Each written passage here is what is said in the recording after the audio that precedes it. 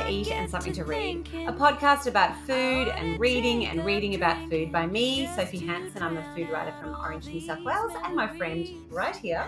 And me, Jermaine, a psychotherapist and bibliotherapist from Sydney. And actually today we're coming to you from Sydney. We've got Sophie in my study at the front of the house having a cup of tea and a piece of banana cake. Yeah, it's so nice to actually be in the same room together. We are recording something a bit different today. We're going to do a few mini-sodes, little episodes where we pick a theme and then we chat about some books we love where there are particular scenes that kind of gel with that theme or characters or just books that we love to chat about. So today, our very first mini-sode, the theme is breakfast. We thought we'd start at the beginning. And it is 100% my favourite meal of the day. You know, that scrape of butter on toast, the sharpness of good marmalade and a hot bit of coffee. And I love reading breakfast scenes in books. I think there's something exciting and full of possibilities about that. And it's probably because breakfast by its very nature is a beginning, isn't it? It's such a great way, I imagine, for a writer to set the scene and lay out some hopes and expectations and explain some sort of character, or the relationship between certain characters. So I feel like breakfast is a good place to start with our minisodes. Yeah, until you had come up with this idea, I had never really thought about breakfast in books. But again, I guess I had never really thought that much about food in novels until you and I started doing this together and you started pointing them out. And I think breakfast is the beginning, isn't it? And it says something about setting up the day. And just today, there was a newsletter from Jill Duplay, the recipe writer. Yep. And she does a great newsletter on food and cooking. And she also, I think she's got a little column in the food guide in the Herald on a Tuesday, sort of kitchen hacks and things.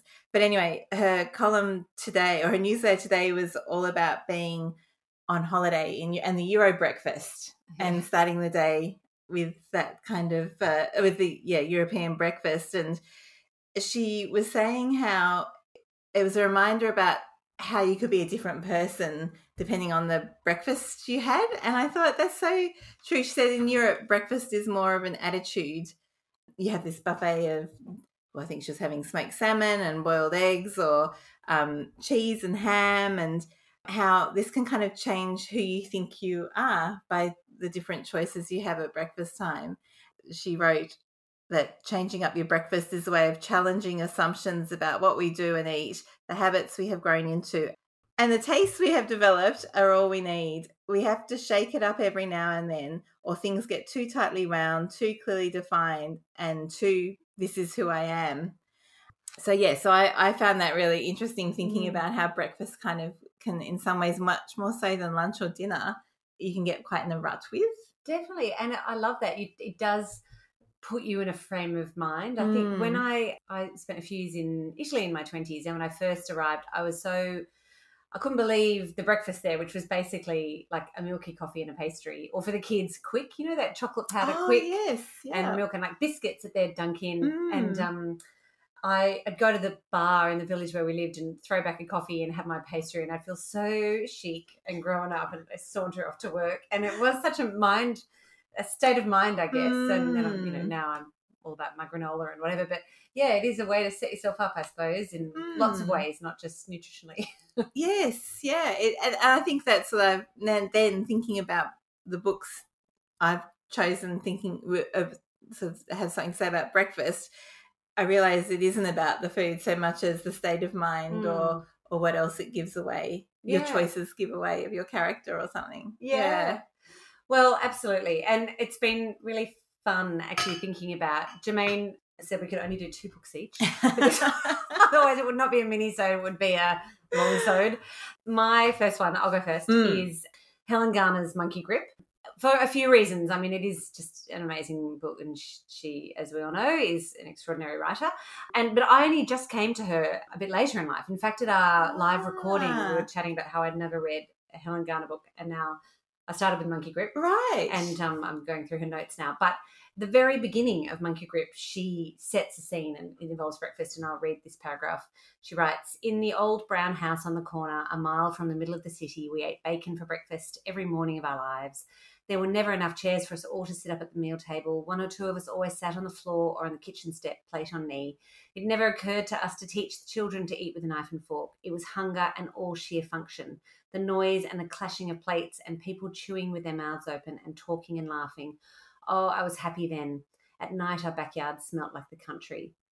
I mean, what an amazing way to start a book. Like, talk about setting the scene. There's drama. She was happy and now she's not. Why?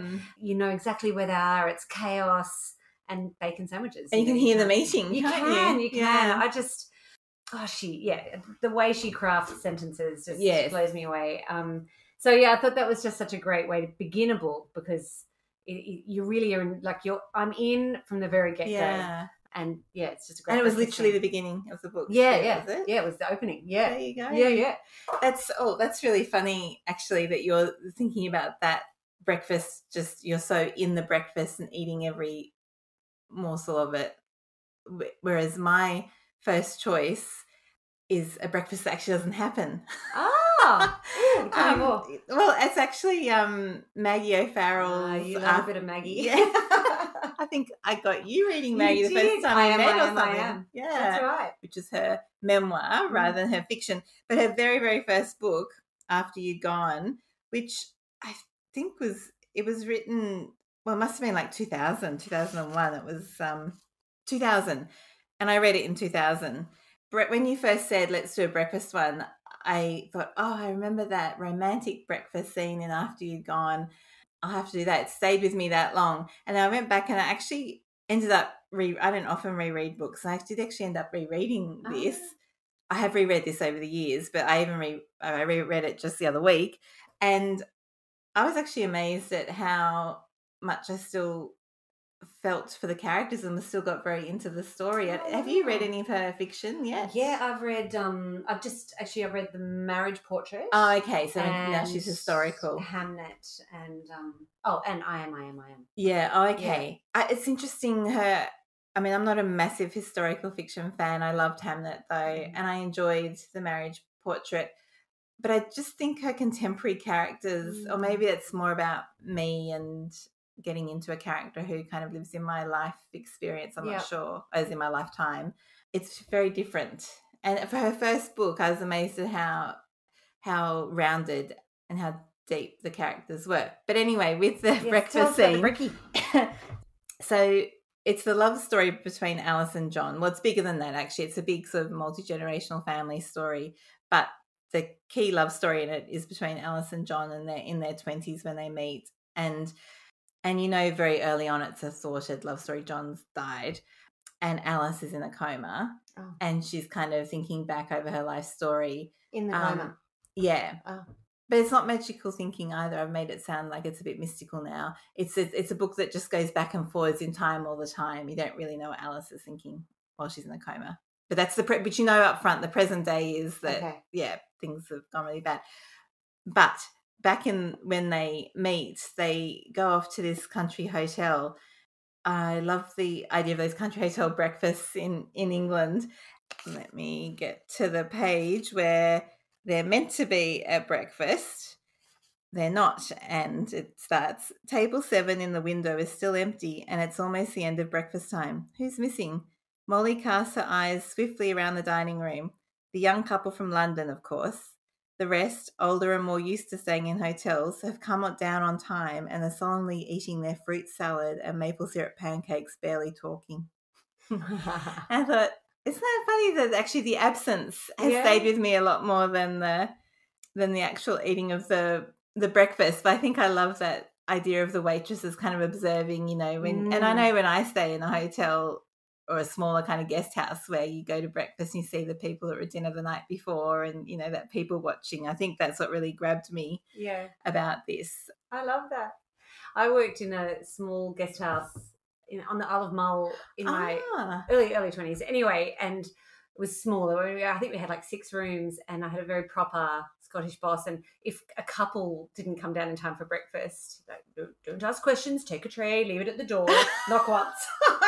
Knock once. So my friend and I who worked there, we were always giggling about who wouldn't come down for breakfast. What were they getting up to? We'd take Yeah. a tray, knock once, walk away. So anyway. And would you try and guess from the night before who might not make it to breakfast? Sometimes. It was always pretty obvious, but yeah, it was good fun. It was, Yeah. upstairs, downstairs, but okay, so my second book is one that I've mentioned a few times on this podcast that I just adore, Barbara Trapito's Brother of the More Famous Jack, which actually is getting a bit of airtime at the moment because it's just having its 30th anniversary. Oh, wow. 30 years old. It was her first book, actually, and it's just been reprinted. It's getting, I think, a whole new slew of readers and fans. And so it starts with this young woman, Catherine, comes with the man she's seeing to stay with a family in the country, and they turn out to be, the dad turns out to be a professor of hers from university. And anyway, his wife Jane is just this divinely shambolic, gorgeous, heavily pregnant character.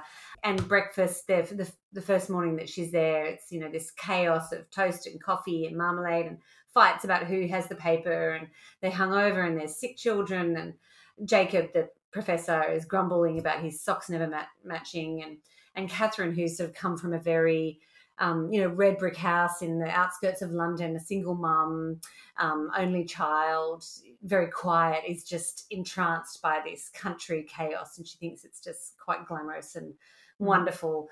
And then Jane goes on to she produces this incredible lunch, which is 2 hours late, and she makes no apology. It's a triumph. And she writes, Jane made us some aromatic garlicky iced soup for lunch, served with hot garlic bread and followed by pork loin simmered in milk.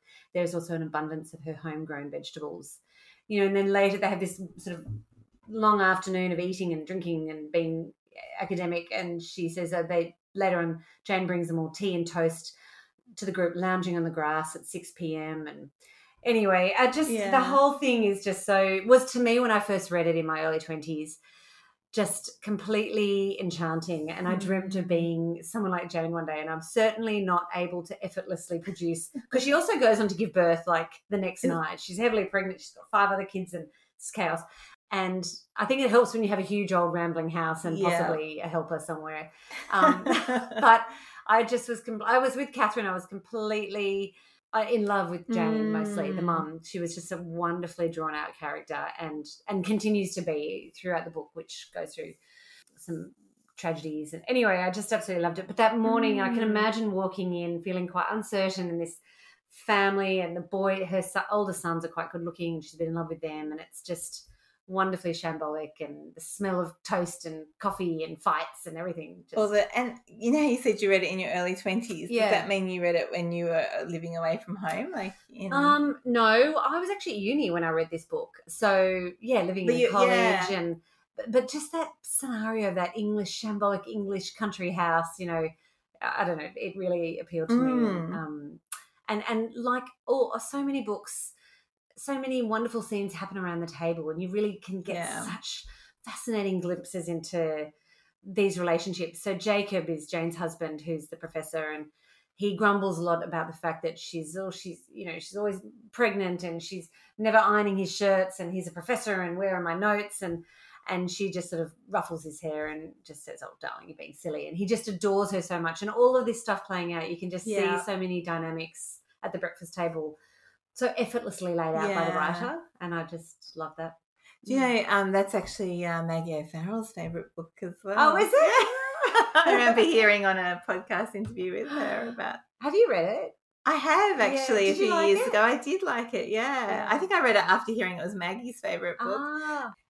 I know, I don't remember it that well, except I do remember thinking there are a lot of scenes around tables.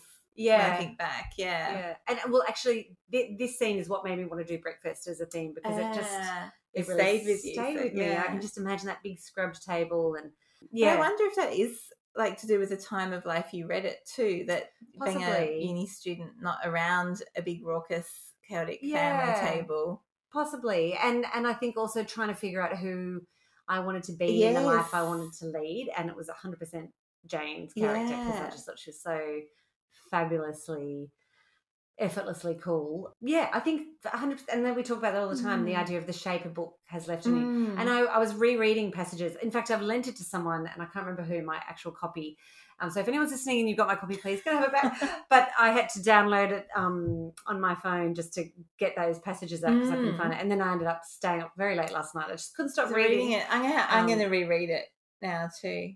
There's parts of it that are just a complete punch in the stomach and emotionally, like some horrible things happen to our character. But that family is one of my favourite families in literature. I just adore them, all the chaos of it, and that relationship between Jacob and Jane I just thought was pretty cool. Right. And I think not perfect, but I think Meg Mason loves that book too on that Just Booked podcast. Remember? Oh yeah. Yes, Sorrow and Bliss author. Yeah. I think it has got quite a lot of fans. I mean, it's not a big book, and it was her first book actually. But she was actually, I was listening to this podcast on the way down to talk to you, and she was saying how she wrote it when she was living in Oxford and her husband was a university professor. And one of the mums from her playgroup, who was also an academic, was asking her what she's doing and is she keeping her mind active while she's, surrounded by young children. She said, I'm writing this book. And she said, well, show it to me. And so she said she eventually wrote it serialized for her friend, never thinking much was going to happen, but her friend kept encouraging her, come on, I want to know what happened next. Send me another chapter. Yeah. So she just would go home and write another chapter. And finally she had a book. And it became this beloved anthem for so many women of all ages, I think. Yeah, and she kept writing too, didn't she? And she did. So I think 7 books now in total. But she's older now. I'd say, I'm going to guess she's probably in her 70s or 80s. But she said, I was just so surprised when that book hit a nerve because it was just such a story that was in me, but I didn't think it would resonate with everybody else. But... And what an amazing friend too. I know. Without that, she might never have written. I know. Isn't that wonderful? And she said that her friend, it started because her friend said, I'm writing a short story. I'll send it to you to have a look at. And Barbara read it and said, I could write much better dialogue than that. So I'm going to get back to mine. So anyway, great. It was good. So what's your next? Book. My next one's a short story. Helen Simpson, who I've spoken about on this podcast before, when she wrote a short story, which was, I've always told you about the one that's the lemon cake recipe, which is like a love letter to a child, which is actually in this collection, Cockfosters. And it's all the stories are about women middle age onwards. So she's written the collections of short stories, all focusing on women at different ages. So Constitutional was sort of more the one of women in their 30s, sort of setting up families, having babies and things. And Cockfosters is more post that time. And in this short story, again, both my stories are about breakfast in hotels or away. And then thinking about Jill Duplay's comment about you become a different person if you change your breakfast. I actually wonder if that's why I found so memorable about these breakfasts away rather than breakfast at home. Anyway, so this short story is called Berlin, and it's about this middle-aged couple who are sort of empty nesters and not terribly happily married at the moment. His mother has died. They've gone on an opera tour of Germany. They both hate opera. But Adam, the husband's parents, used to do this opera tour every year, and his parents have now both died. So his wife decides that they should just go and do it anyway in sort of memory of his parents. And so the story is written from the wife's perspective, where she's not, she's sort of trying to work out whether she wants to stay married or what the next chapter is and whether or not she wants it to be with him. There's a scene at breakfast time in the hotel, and obviously on this opera tour, it's filled with very elderly people or people like his parents' age. So they already feel quite out of place being they're 20 years younger.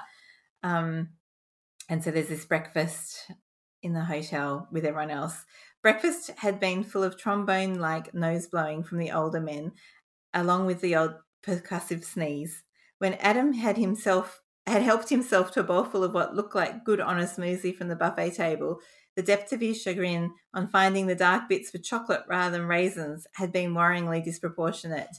Was this her future? Tracy had wondered aloud back in their room. Hair-trigger breakfast with an angry old man?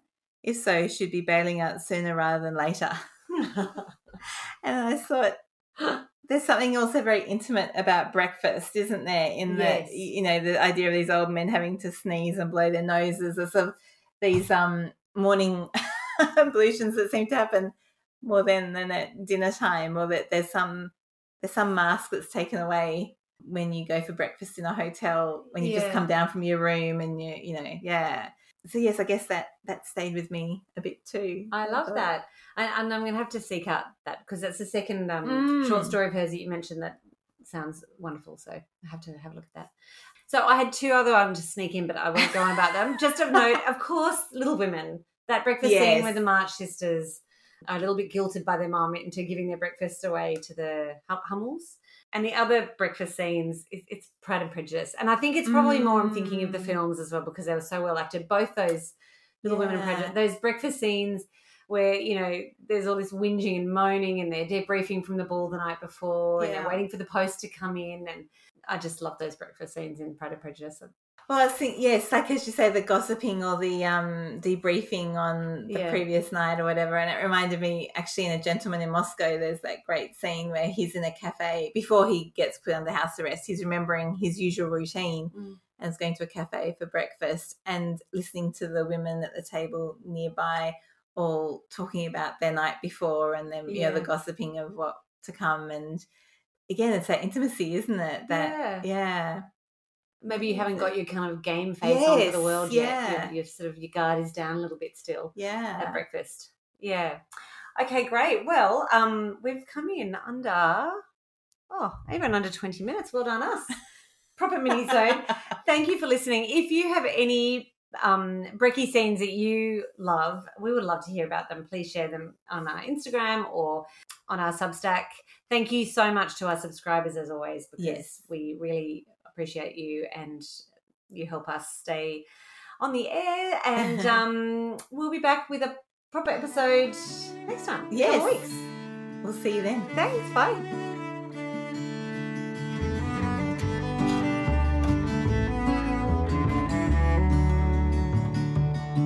Sometimes I get to thinking I ought to take up drinking just to drown out all these memories. Maybe I could down a whiskey bottle and head out on the highway just to see if it'll bring some peace. But I ain't a drinking girl, I'm just a small town woman trying to find my way in a lonesome world. And I ain't a whiskey girl, I'm just a small town woman trying to walk a straight line in a crooked world.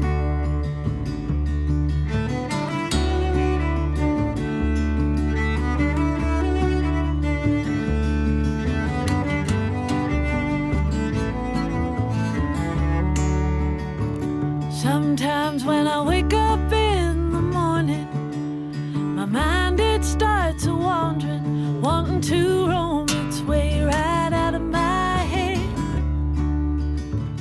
And I get to thinking about that man, I wonder if he's headed south again, or maybe I'll follow where that booted baby led. But I ain't a wandering girl, I'm just a small town woman trying to find my way in a lonesome world. And I ain't a southbound girl, I'm just a small town lady trying to walk a straight line in a crooked world.